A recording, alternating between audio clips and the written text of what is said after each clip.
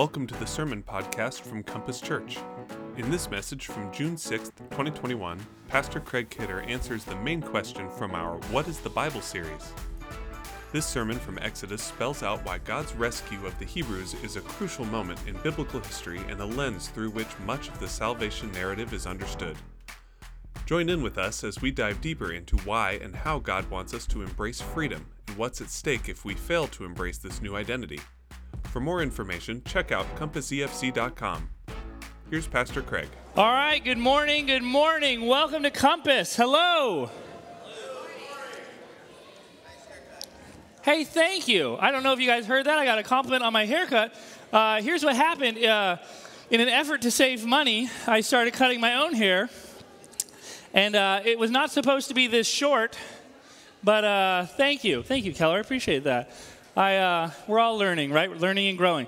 Hey, this morning, we're going to do something a little bit different today. All right? It's going to be clear why the hope is that it will be clear why we're doing what we're doing. But we're going to have the worship at the end of the service today. What? I know, because what we're trying to do is we're trying to mimic the Exodus story. So we're trying to, they get rescued and then they respond through singing. So we're going to mimic that movement of the story. Don't worry, we're not going to release gnats or mosquitoes or boils. There's not going to be that much mimicking, but we're going to try to see what happens if we do the worship at the end of the service today. So, if you have a Bible, please stand with me. We are in Exodus chapter 6. Exodus chapter 6. Exodus 6. We're going to be reading verses 1 to 8. Exodus 6, 1 to 8.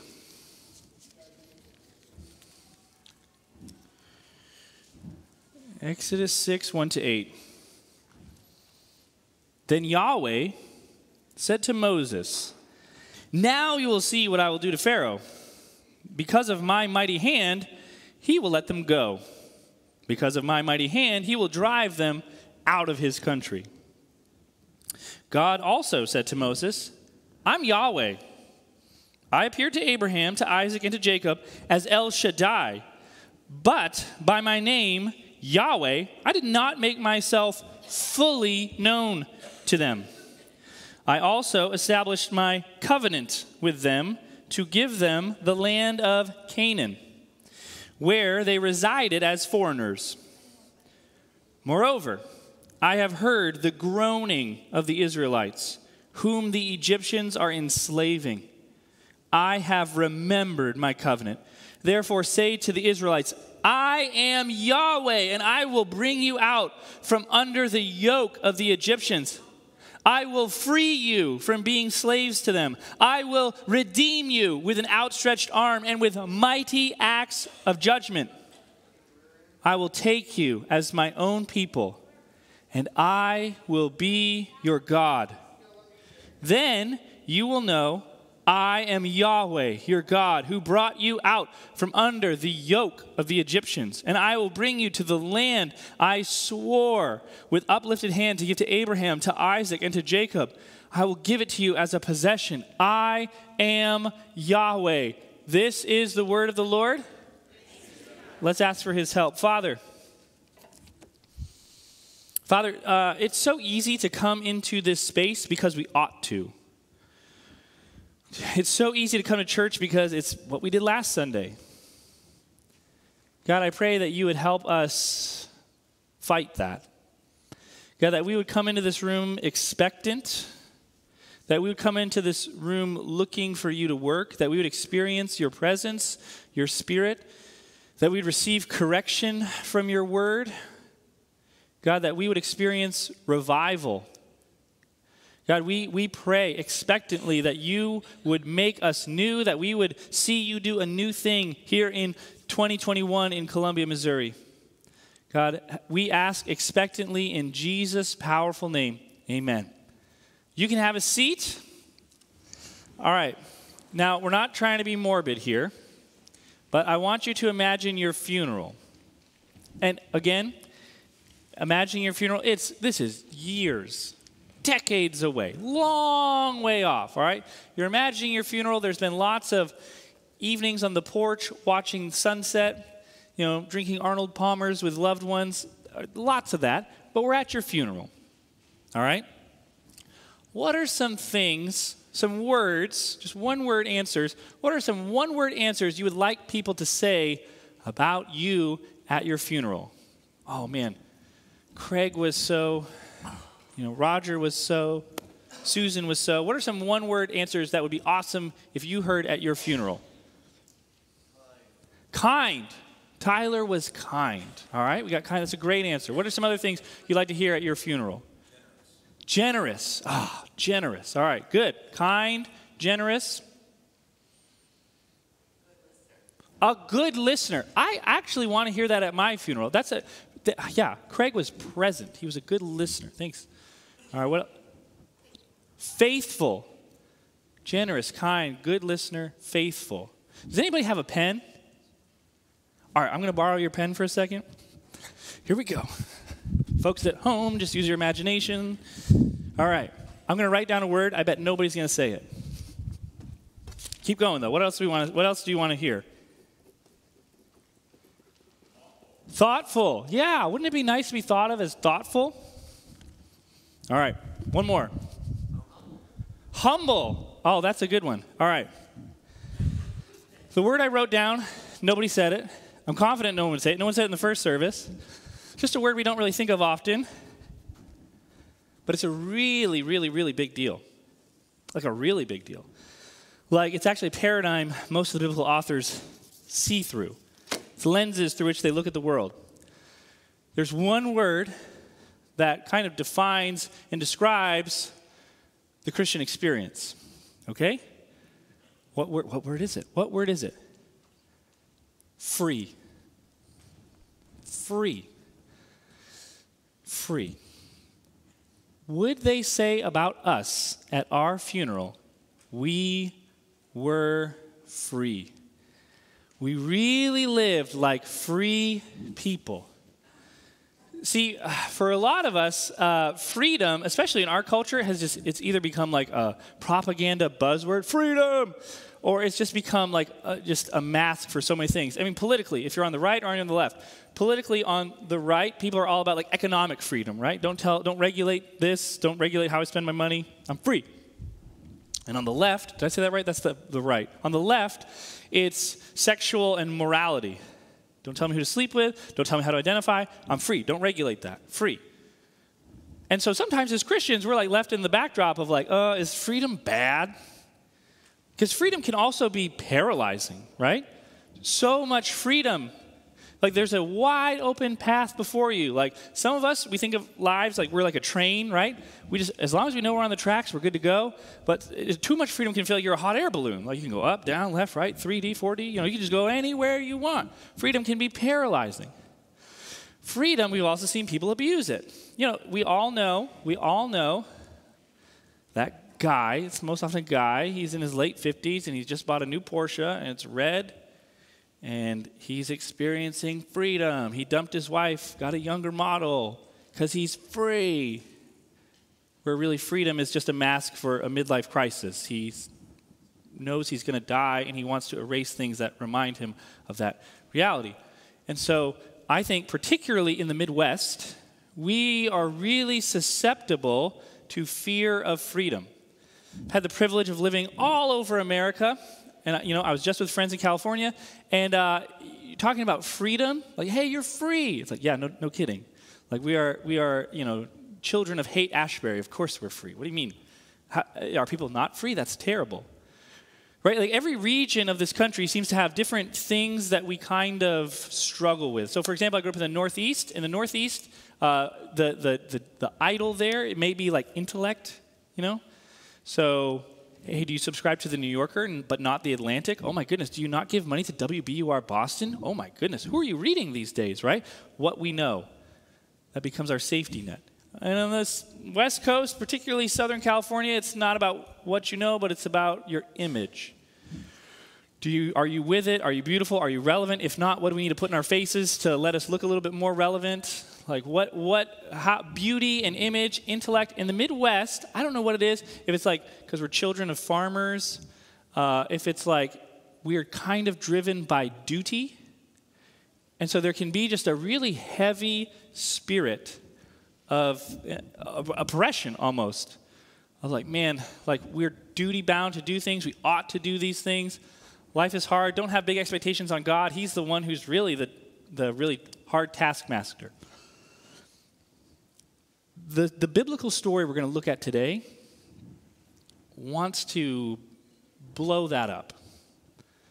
The Exodus, which is what we're going to look at, wants you to wholeheartedly embrace your identity as a son and a daughter, as being free. The Exodus says we're no longer slaves. We are free. And the Exodus is not an invitation for us to just kind of embrace that identity. It's an invitation for us to wholeheartedly let it color how we see everything. Let it be the truest thing about us.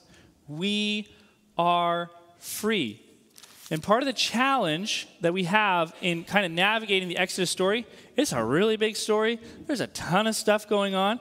And also, it's really confusing. Like, if we're being honest, if I'm saying, hey, the Exodus is all about us being free, we have some questions about how God sets us free, right? Like, so there's these plagues, right? I don't want to, the plague was not a pleasant time.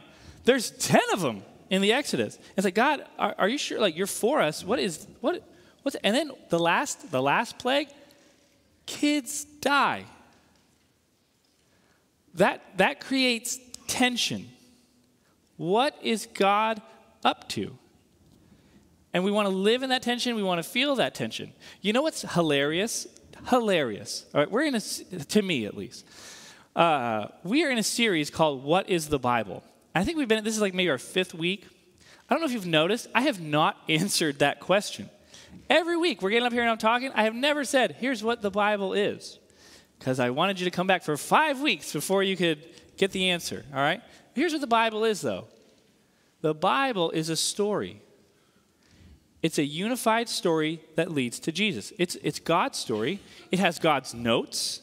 We're really comfortable reading the commentary on the story. So like Ephesians is a break from the story to give commentary on it. But most of the Bible, like 70% of it is story. It's God's story. It's a unified story that leads to Jesus. And the invitation of seeing this big story is that we would see this big story and make sense out of our story. But the Bible is a story. And there's tension and there's twists and turns all throughout this story. But God doesn't just show, God doesn't just tell, he shows. God doesn't just tell you you're free. You're free, work really hard to believe that. God wants to show us we're free. Because as human beings, we make sense of our lives through stories. We make sense of our lives through stories. It might be urban legend. I don't know. I've read articles that said it was true. I've read other articles that say it wasn't true. But there's an urban legend that I will say is true. All right? And I'm not a Hemingway authority by any stretch of the imagination. But Hemingway entered a bet with some friends to see if he could write a story in 6 words. The 6-word story. Can he write a 6-word story? So he goes in his study, starts working. He's working really hard. And after 6 or so weeks, he emerges with this short story. And it's devastating. And it shows us the power of story. Just pay attention to what you imagine and what you feel with these 6 words. Maybe you feel being a little skeptical right now. These 6 words are devastating. For sale, baby shoes, never worn. What do you picture when you hear that short story? For sale, baby shoes, never worn. I imagine a father, maybe it's my own situation in life.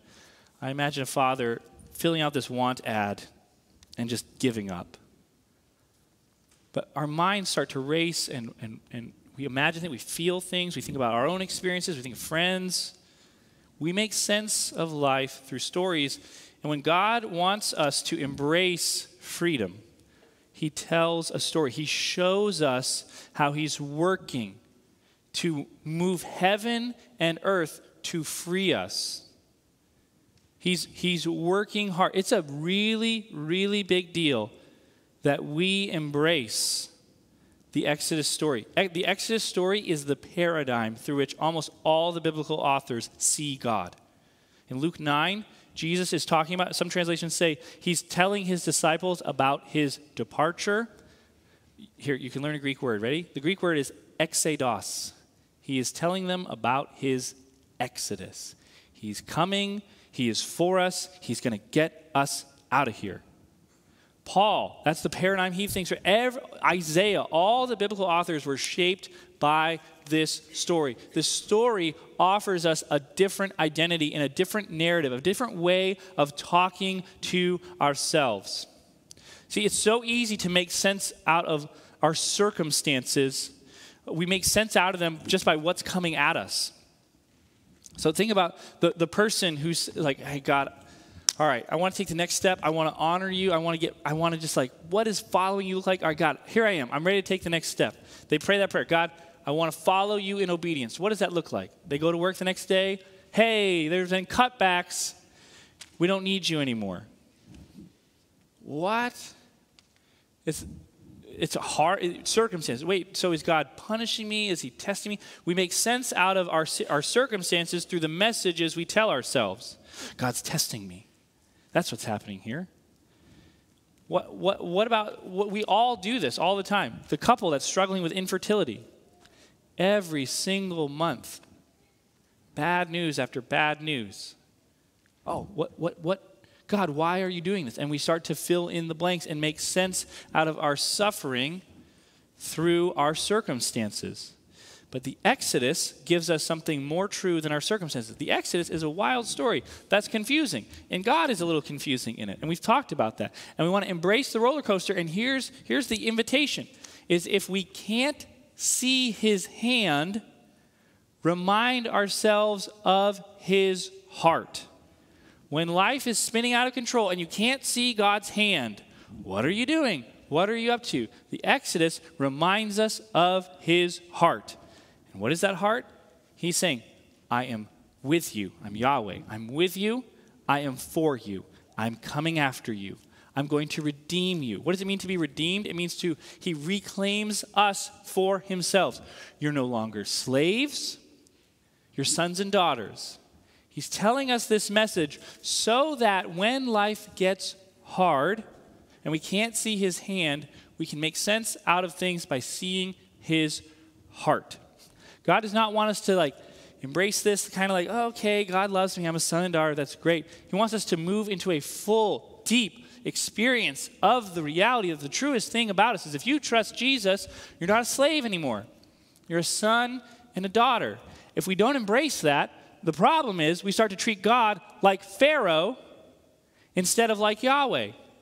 Well, I just should go to church. I should get involved in a small group. I should sing like I mean it. But if we don't see this reality that what God is offering us, this deep identity, we're going to treat him like Pharaoh and we're going to stay at a distance and like what we talked about last week, we're going to hide. Because Pharaoh is harsh.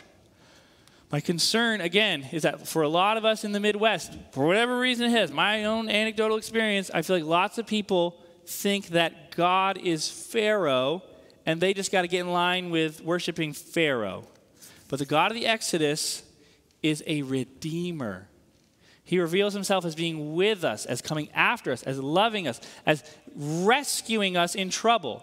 The very first time the word redeem is mentioned in the Bible is in Exodus 6, what we just read. I will redeem you. It sets a paradigm for how we understand this wild story.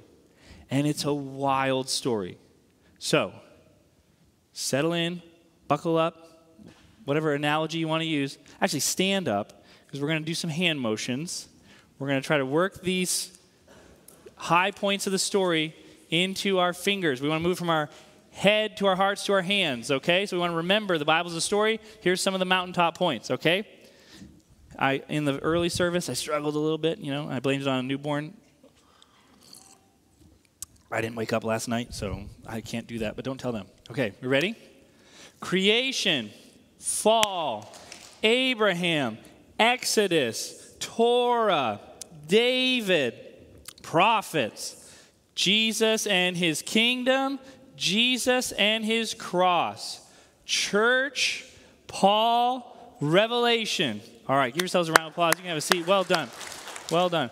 If the Exodus story really is about us believing that God is our Redeemer and us living into that identity, not being defined by sin and shame, what does that look like? How do we do that? How do we really start to see what's going on here and believe what God says about us?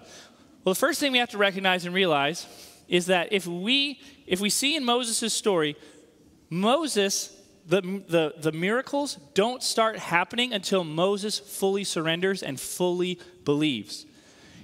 Last week we talked about Exodus 3. God reveals himself to Moses, so he shows up. He says, I'm with you. We didn't read the rest of the story, though. In the rest of the story, he's like, can you send somebody else? And Yahweh's like, no, you're the guy. And he says, yeah, but and it literally says, I'm uncircumcised of tongue. Like, I can't do this. And literally what a lot of scholars think is that he's saying he has a speech impediment. Like, I'm not the guy. I don't want to go. And so he's like, no, you're going to go. I don't want to go. And there's this several verses of just back and forth, Moses arguing with God. That's kind of crazy if you just think about it for a second. Then God's like, fine, I'm going to send Aaron with you.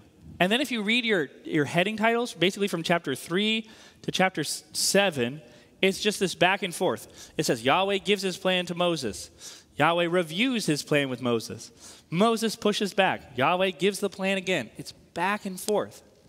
And what happens is when Moses fully, all right, I surrender, I submit, that's when we start to see the miracles happening.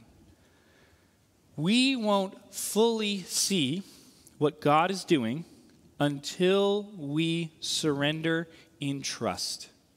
We won't fully see what God is up to if we have one foot in and one foot out. If when we sin, we come up with our own rescue mission to save ourselves. Oh, I sinned. I feel bad. I've got to just get involved with, I got to be busy at church. I got to read my Bible more. Still hiding from God. I got to figure out how to get back here. If we fully embrace our identity as sons and daughters, we start to see God at work. I used to skateboard in college. Surprise, surprise. I was trying to be cool, okay? And I used to skate vert. Does anybody know what that is? It's like half pipes, okay? I was never very good. Don't worry. I think there's videos somewhere. But an 8-foot vert ramp, okay? I sound so lame right now. I'm so sorry. But I'm a dad. I'm just embrace, I used to do cool things, all right? So if you're on an 8-foot vert ramp, you have a board and you're sticking out here, okay? And your weight naturally goes away from it because it's a straight drop is what it feels like. The only way to really not die going off it is to throw your body off a straight slide. And they're like, oh yeah, you probably won't get it for like 20 times. You have to fall 20 times before you kind of figure it out. Whew, that's what trusting God can feel like. It's like, hey, I feel terrible. You're telling me I'm loved. There's a famous USC coach, John McKay. I believe it was John McKay. His son, J.K. McKay, catches a winning touchdown. Reporters run up to John McKay. Oh, you must have been so proud. Your son caught the winning touchdown. He says, I was proud of him before he ever went on the field. That's God's heart toward us. That's really hard to believe.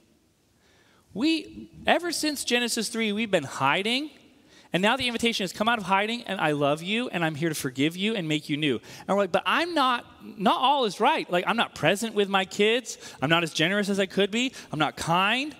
I'm not even who I want to be. Like, the things said about my funeral, it's people, yes, I hope it's true, but it's also me being nice. And God's saying, hey, I'm the one doing this. I'm the one rescuing you. And if you trust me, it will change how you navigate and walk through the world. But if you don't, you're going to keep hiding. You're going to treat me like Pharaoh. You're not going to experience and see all that the amazing things I'm doing for you. See, the passage we just read, Exodus 6, look at verse 5. Look at verse 5. Here's what Yahweh says the point of the Exodus is. Exodus 6, verse 5. I've heard the groanings of the Israelites, whom the Egyptians are enslaving, and I've remembered my covenant. Therefore say to Israel, I'm Yahweh. I will bring you up from the yoke of the Egyptians. I will free you from being slaves. Yahweh is on a rescue mission for his children. Remember, God said to Abraham, I'm going to bless the world through you, through your family. Through your family is going to reverse the curse. The world's broken, but I'm going to bless it. I'm going to turn cursing into blessing. I'm going to do it through your family. That family has found themselves in slavery. How are we going to be a blessing when we're stuck here, when we're enslaved? God says, I'm doing this. I'm going to do all these signs and wonders in Egypt so that you get rescued, so you can be a blessing to the world. But that's not where it stops. All right, Exodus chapter 7, verse 5. This is a crazy verse. Please don't miss this. If we miss this, we'll misunderstand the whole Exodus. All right, so context, God says, hey, I'm going to do all these plagues. I'm going to go to Egypt, and here's why we're going to do this. Here's why the Exodus is happening. We should pay attention. We want to make sense of the Exodus. Here's why the Exodus is happening. And the Egyptians will know that I am Yahweh when I stretch out my hand against Egypt and bring Israel out of it. The Exodus is a missionary endeavor. It wasn't just so Israel would know. Yes, it was. Exodus 6, I'm doing this so you'll know that I'm Yahweh. But Exodus 7 says we're going into Egypt to also rescue Egyptians. He said this, your family is going to be a blessing to the whole world. You're in slavery. That's not stopping this plan. I'm going to let you be a blessing even to the Egyptians. This has always been about rescuing the world. And even while you're enslaved, we're going to use this experience to rescue Egyptians. And here's what's nuts. In Exodus 14 or 13, when they're headed out, it says that they left with all the Egyptians' money, right? Remember that? That's where we get the phrase, plunder the Egyptians. They left with all the Egyptians' money, but there's also a phrase we read over too quickly. They left with a mixed multitude. The Israelites left Egypt with a mixed multitude. What does that mean? It wasn't just Israelites who left Egypt. Egyptians were like, sign us up, we're out of here too. The Exodus is a missionary endeavor, okay? Why is it important? God is saying, I'm going to be Israel's redeemer. I'm also going to reverse the curse. That's what the Exodus is all about. I am for you. I am with you. I'm coming after you to rescue you. Now, it's going to get crazy.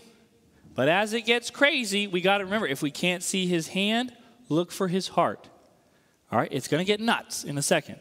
But we see God's heart. He's rescuing Israel. He's rescuing Egypt. That's his heart. Now,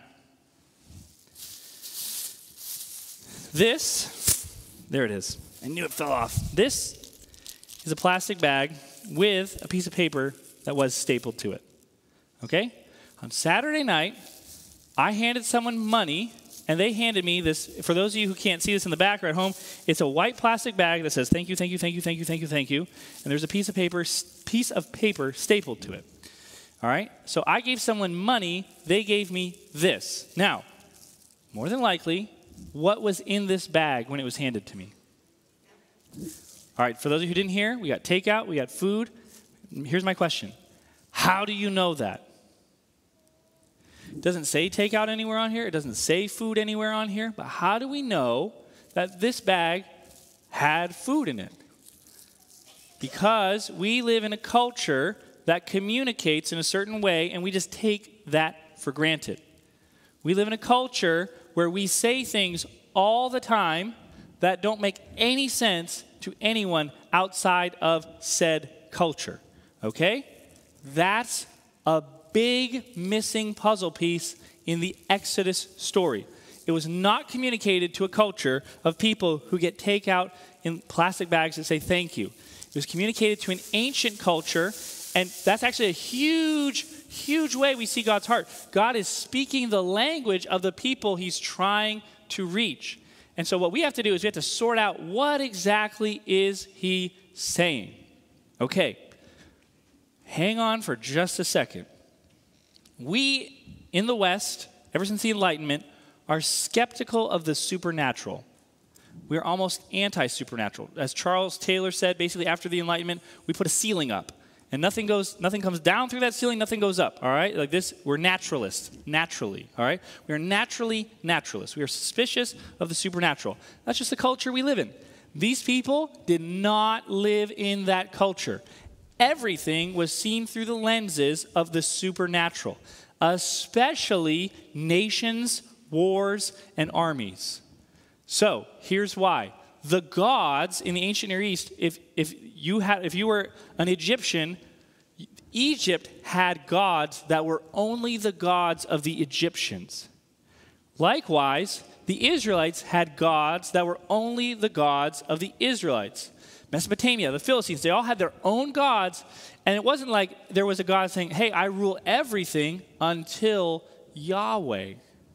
Yahweh says, hey, I'm not just the God of this area over here, I'm the God of everything. And so that's why when he shows up to Pharaoh, who, by the way, people believed was a god, Pharaoh goes, who is this Yahweh? I've never heard of him. He's throwing down the gauntlet, all right?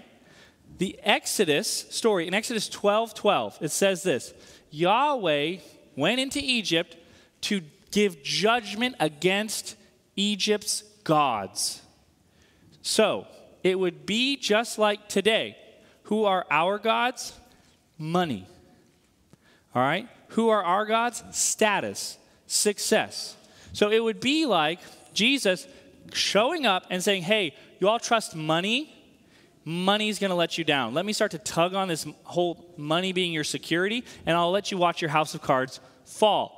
That's what he's doing. And remember, he's doing it so that the Israelites would know he's Yahweh and so that the Egyptians would know he's Yahweh. He's coming to rescue. We can see his heart here. He's saying, if you can't see my hand, look toward my heart. Now, who's the ultimate God he's coming up against? Pharaoh. And Pharaoh is an incredibly cruel God. He's incredibly cruel. He hates the Israelites. In chapter 1 and 2, it talks about his plan to get rid of them. It's a 3-phase plan. Phase 1, slavery. These people are scary. They're going to grow and multiply. Let's make them slaves. That'll slow them down. It doesn't. I mean, they were just popping out babies like it was going out of style. What do we do? Let's have a quiet genocide. So he hires these 2 housewives, say, hey, go around and kill the baby. So when the baby boys are born, before they can even see it, just like make sure it dies. Quiet genocide. The text tells us that these 2 housewives feared God, and so they would lie. They would say, like, hey, the baby, these Hebrew women, they just like spit them out. We can't help it. I don't know. It's weird. And so Pharaoh then moves his to phase 3. He goes from slavery to a quiet genocide to an overt genocide, just throwing kids in the Nile. This man is a special kind of evil. In the biblical story, he is the embodiment of Babel. Of all that is rebellion against God, he embodies. He is given 12 opportunities to turn, and each time, his advisors are like, bro, this is not working. This is not worth it. You just got to slow down. And he's all gas, no brakes. All right? And everything around him is like, this isn't good. This is not good. This is not going to end well. And he doesn't care.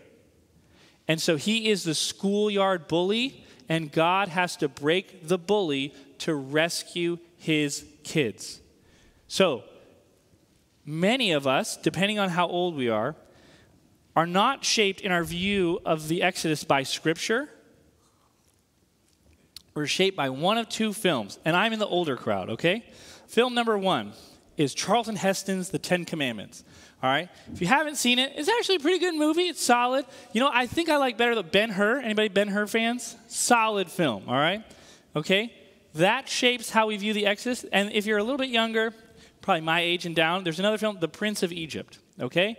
So for a lot of us, those have shaped how we understand the Exodus, not the biblical story. Also, does anyone know what flannel graphs are? It is my mission in life that we put flannel graphs in storage and just leave them there for forever, okay? Amen. Thank you. All God's people said amen. They flatten the story of the Bible. They take out the hard stuff. They take out the excitement, and then just boring, okay? Here's the plagues do create tension. How is God good? How is he for us? How is he our Redeemer when he's doing all this horrible stuff? Okay? Here's what you have to understand first. There are not 10 plagues. There are 12 miracles. We tend to think of it as like, oh, there's just 10 plagues. But if we do that, we miss the whole picture of what God's trying to do. There are not 10 plagues, there are 12 miracles. We chop off two things that God does. The first thing he does is it's a two-part miracle. Moses sticks his hand into his cloak, pulls it out, and it's got leprosy. And the other thing he does is he throws the serpent down, or this rod down, and becomes a serpent. That's one we chop off. The other one we chop off is the Red Sea. That's a miracle that God does, and it helps us understand the whole story. So what's the whole story that's telling us? Remember, Exodus 12:12. God is coming after money. He's coming after materialism. He's coming after success. He's coming after status. He's coming after the Egyptian gods to show them there's no life here. In Egypt, if you look at, even today, if you look at hieroglyphics, if you look at like the crowns, there's snakes everywhere. Snakes in Egypt were spiritual guardians. They were the bodyguards. And so miracle number one is Yahweh shows up. Pharaoh's like, I don't know him. And he's like, well, he's dangerous. And he throws down his staff and it becomes a snake. Okay? They're like, no problem. We got snakes. They throw down and they see all these snakes. The priests were able to replicate it somehow. The text kind of implies that it's trickery. And so they're snakes, and Yahweh's snake eats their snake. It's, poof, God fires one across the bow. All right? He's saying, hey, I'm not safe. You're messing with my kids. I'm coming for you, Pharaoh. I'm coming after you. And Pharaoh shrugs it off. So the first three miracles are just warning shots. They don't do a ton of damage, and they're like, turn, repent. But Pharaoh doesn't. He keeps cranking up his rebellion. So let me just give you another example. And this is, see, it's really important that we let the Bible speak for the Bible and not let our culture speak for the Bible. Okay? It's really important that we let the Bible take us where the Bible wants to take us, and that we don't let culture dictate how the Bible should be read. Now, the first plague or the second miracle is when God turns the Nile to blood. Think with me for just a second. Okay, Exodus 7:24 says this. This is just details about how we sometimes let culture shape our understanding of the plagues. And we're like, what? The Bible ends up seeming weird. Exodus 7:24. So the Nile has been turned to blood, and it says this, and all the Egyptians dug along the Nile to get drinking water, because they could not drink the water of the river. Now, I didn't pay attention in science class as a kid, so any scientists out there or doctors, does water, can you get water, can you filter blood into water? Can you filter blood into water through sand? No, you cannot, okay? You cannot. You cannot, if you dig along the Nile and it's blood, it will not turn into water because it went through some sand, okay? More than, in Hebrew, there's not many words for liquid. There's blood, wine, and water. Those are the three words they have for liquid. So the text is saying it became like blood, it was red, and the fish died. So probably some pollutant supernaturally fills the Nile. But think about it, if it was blood, it would become a scab in like 20 minutes. And that would really terrify Pharaoh. But Pharaoh shrugs it off. Because remember, these are warning shots. Pharaoh literally goes, no big deal, and walks away. Remember, the authority that we have is not our imagination of the text, but is the text. These first three miracles are just warning shots. Please turn. And I'm here to rescue. The next four miracles become economic miracles. It's like, hey, there's going to be hail, there's going to be gnats, there's going to be all these things they're going to affect your economy. So please turn. Things start to get cranked up. And what's the goal in cranking things up? It's so that Israel and it's so that the Egyptians would know that God is revealing himself as Redeemer. Trust me, I'm here to save you. I'm here to rescue. Not just Israel, but also Egypt with you. This is a missionary endeavor. I want you to know I'm a Redeemer. I'm here to rescue, and I'm picking on the bully. All right? Then we get to the 11th miracle, or the 10th plague, the death of the firstborn. And for so many of us, we're like, what? How is this good? This is awful. And it is. I'm not trying to take the tension out. That tension you feel like, wait, how can God be good and do this? Feel that tension. Okay? There's lots of those in the Bible, and the biblical authors know that we're going to be like, what? God is good, but he killed all the firstborn. It doesn't just say Pharaoh's firstborn. It says a slave woman who stands behind 2 millstones. So he's saying the highest of the high and the lowest of the lows. And we're just like, what are you doing, God? Again, we have to remember 2 things. One, the Bible wasn't written to our culture. We have a different understanding of violence than they do. We have a different understanding of just thinking through the way the world works. So, this is meant to be an answer. It is not something that makes all the tension go away, but we're supposed to wrestle through that tension. And in the wrestling, we meet God. So here's some answer of what's happening. Remember, Exodus 12:12. Yahweh is going to war with the gods of Egypt. And the gods of Egypt, we talked about, I didn't say this. The Nile, there was a god called Happy who lived at the bottom of the Nile. And so when God fires a warning shot, he's also taking on Happy. So the Nile bleeds out. So it's like your imagination is supposed to be Happy's living at the bottom of the Nile, and Moses takes his rod and stabs Happy, and he bleeds out into the Nile. God's taking on Egyptian gods. Finally, he's near the top, and he's almost to Pharaoh. We're not quite at Pharaoh yet, the ultimate god. And it says, the firstborn. The nuance of the text of killing the firstborn, it is, yes, literally the firstborn child, but it's also the choice child. It's the language of the army. So what's happening is God is taking out Pharaoh's army. In the ancient Near Eastern culture, war was not seen as just, oh, hey, we want territory. It was also gods fighting other gods. So think about it. When Israel goes to war, what do they bring with them all the time? The Ark of the Covenant. Why? It's not just a good luck charm. They're saying, our God is fighting your God, and he's here with us. There's his presence right there. Watch out, right?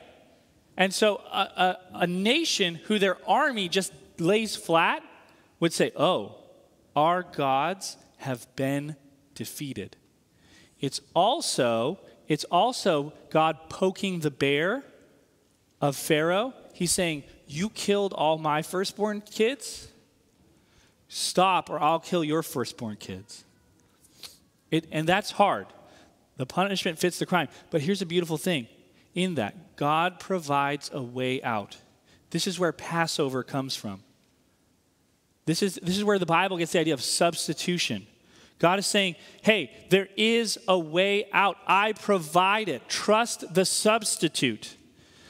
In theological circles, a lot of people are picking on substitution. They're like, oh, it's not biblical. It's all over the pages of Scripture where God says, hey, the wages of sin is death, is separation. I'll take death on me. I will provide a substitute. Trust that substitute. Jesus himself says, I am the Passover lamb. He dies on Passover when he would have killed the lamb.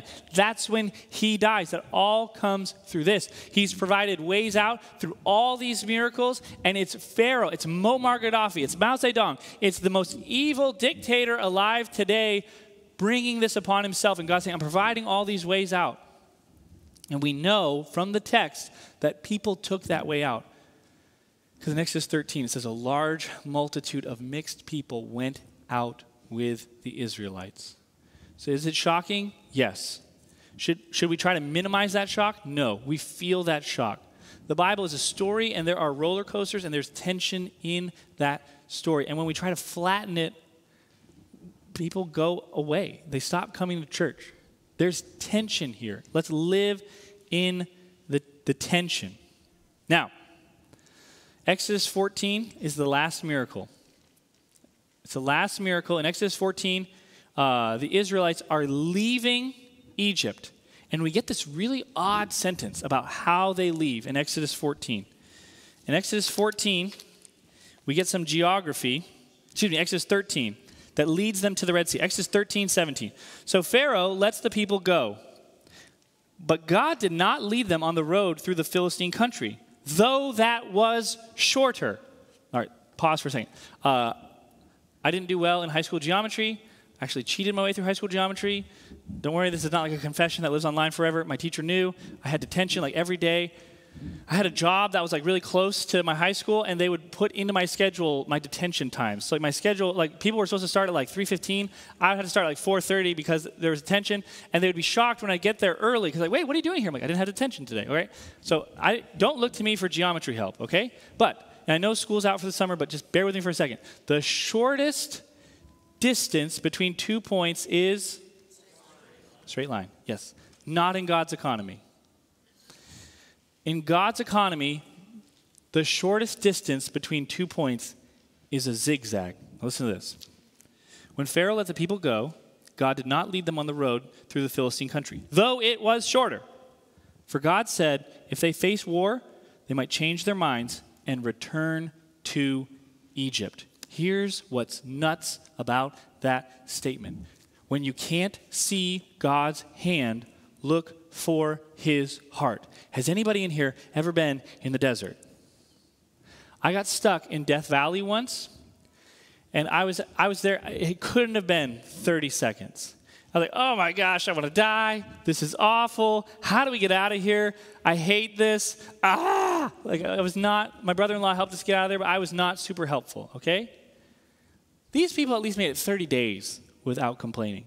All right? And when God is taking you on this windy road in the desert, it's like, God, what are you doing? Why are we zigzagging all around? Let's just go that way. It's way closer. And he says, hey, I'm protecting you. When you can't see my hand, look for my heart. Do some of these plagues, are some of them like hard to understand? Like, how is God good in this? Yes. But when we can't see his hand, look for his heart. He's our redeemer. He's saying, I'm for you. I'm with you. Don't stay at a distance. Embrace this identity. He's taking them on a winding road. Why? Because he's trying to protect them. All kinds of crazy things happen to us. We can pray for like, God, I want to take the next step. I want to follow you. And then we lose our jobs. Life is confusing. As the theologian Mike Tyson once said, everybody's got a plan until they get punched in the face. All right? And if we make sense out of our circumstances, through our circumstances, God seems cruel. But if we can't see his hand and we look for his heart, we can start to see miracles and life really happening. The Israelites were guided out of Egypt with a pillar of fire and a cloud. And the author makes it seem like they were not impressed. They're like, yeah, that's that. Yeah, of course, that makes sense, right? If we don't fully surrender, fully trust, we don't see all the amazing things God is already doing.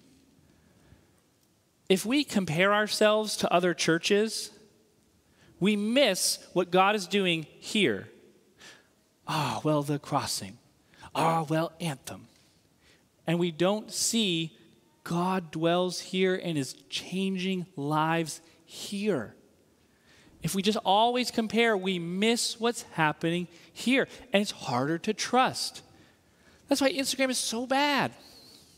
We just start, oh man, look at that life. I wish God would do a little bit more of that. Instead of saying, no, how can I be curious? God, help me see what you're already doing in my midst. See, Moses, again, the miracles don't start until he fully trusts. There are things, when we fully embrace this identity, there are things that God will do that we grow in our awareness of. God is always working, and we sometimes go through life totally unaware. The invitation of the Exodus is to fully embrace this identity. I'm not a slave anymore. That was the paradigm Paul thought through when he talks about baptism in Romans 6. This is super complicated, but just hang on for a second. Romans mimics the Hebrew Bible. And so we get promises to Abraham in chapter 4, and then we get wilderness experiences in chapter 5. And then in chapter 6, he talks about the waters of baptism, and then he talks about some law in chapter 7. Here's what he's doing. He's mimicking the Exodus story. And he's saying to the Christians, he's saying, shall we continue in sin that grace may abound? May it never be. Why? Because in chapter 6, you've gone through the waters of baptism. For Israel, it's like, hey, you can't go back to being a slave. Egypt is gone. It's not an option. You can live like a slave, but you're free. And that's what God wants for all of us. He's not like, oh, passively. I really hope they kind of figure this out. He desires, he is anxious for you to claim that identity as not a slave, but a son or a daughter. And when we don't, terrible things happen.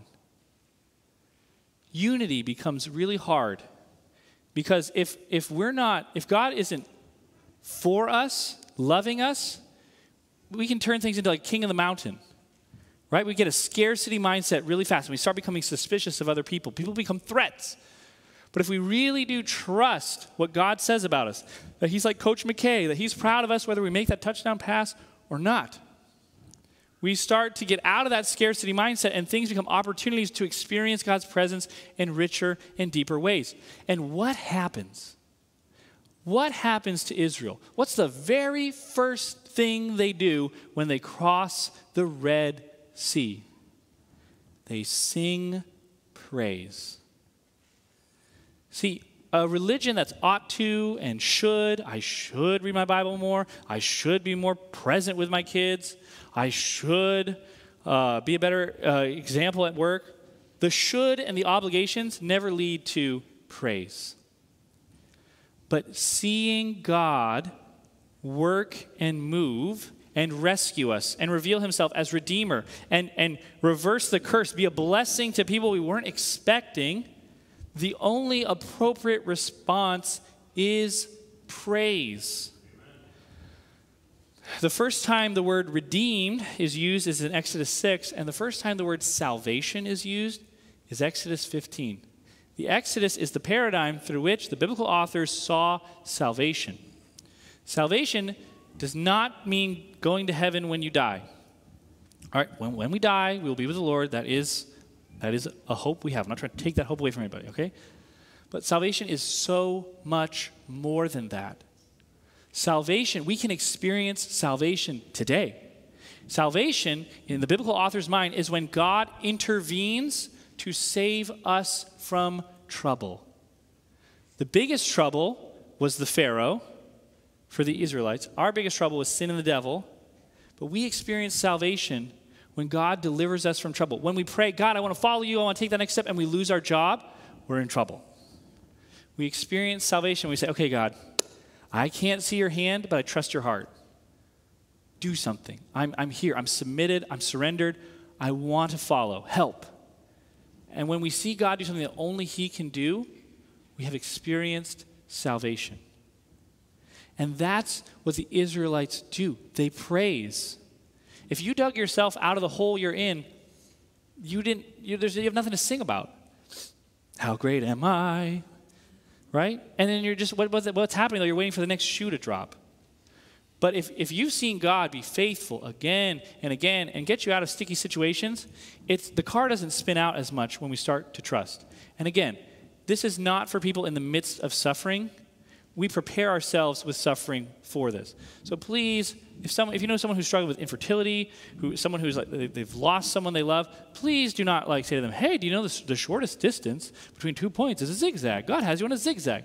That is not why I'm giving you this information. We are preparing for when life rings our bell, for when we get our acting card punched, right? When we just, whoa, here we are, here it is. We're preparing for that by saying, hey, I got to remember, where's God's heart? Where's his heart? Who is he? We grieve with those who are grieving. Please don't miss that. But at the end of it, when God intervenes, we experience salvation, and so we're going to sing. That's why today we put the singing at the end. We want to sing in response to what God has done. God has invited us not to have this identity of like, oh, hey, you're JV Christian. I got my varsity Christian somewhere else, but I'll just put up with you for now. We'll see if we can get some wins. But I don't really want you to don't get too comfortable. God wants us to embrace this identity, to wholeheartedly come into his presence and say, I'm your child. It sounds really righteous what Moses was doing, right? Like, God, who am I? I can't speak. I'm heavy of tongue. God again and again corrects Moses and gets mad at Moses and gets frustrated with Moses. You know what he never brings up when he's frustrated? He doesn't bring up, hey, you killed a guy. He brings up his unbelief. Unbelief keeps us from a deep awareness of what God is doing. It's a refusal to trust him. It's a refusal to see what he's about, that he is for us. He loves us. He is our Redeemer. He's coming to save us, and we can experience that salvation in little ways every single day. That's what it means to experience heaven on earth. So look for God's salvation. So I don't want us to just sing before God right now. I want us to sing to God. We're not just going to sing in his presence. We're going to make these songs our prayers. So we're going to stand. Would you stand with me and just give your hearts just a couple minutes. Say, God, what would it take for me today, right now, to sing to you? To come out of hiding, to come into your presence, and to really sing to you. Help me to trust what you say about me, that I'm no longer a slave. Egypt is gone. I'm a son and I'm a daughter. Father, I pray that your Spirit would move and that we'd experience your power and your presence in this place today. This sermon is part of the ministry of Compass Evangelical Free Church in Columbia, Missouri. We seek to be a church where Christ's love is at work transforming lives through the power of the Spirit to the glory of God. For more information, check out compassefc.com.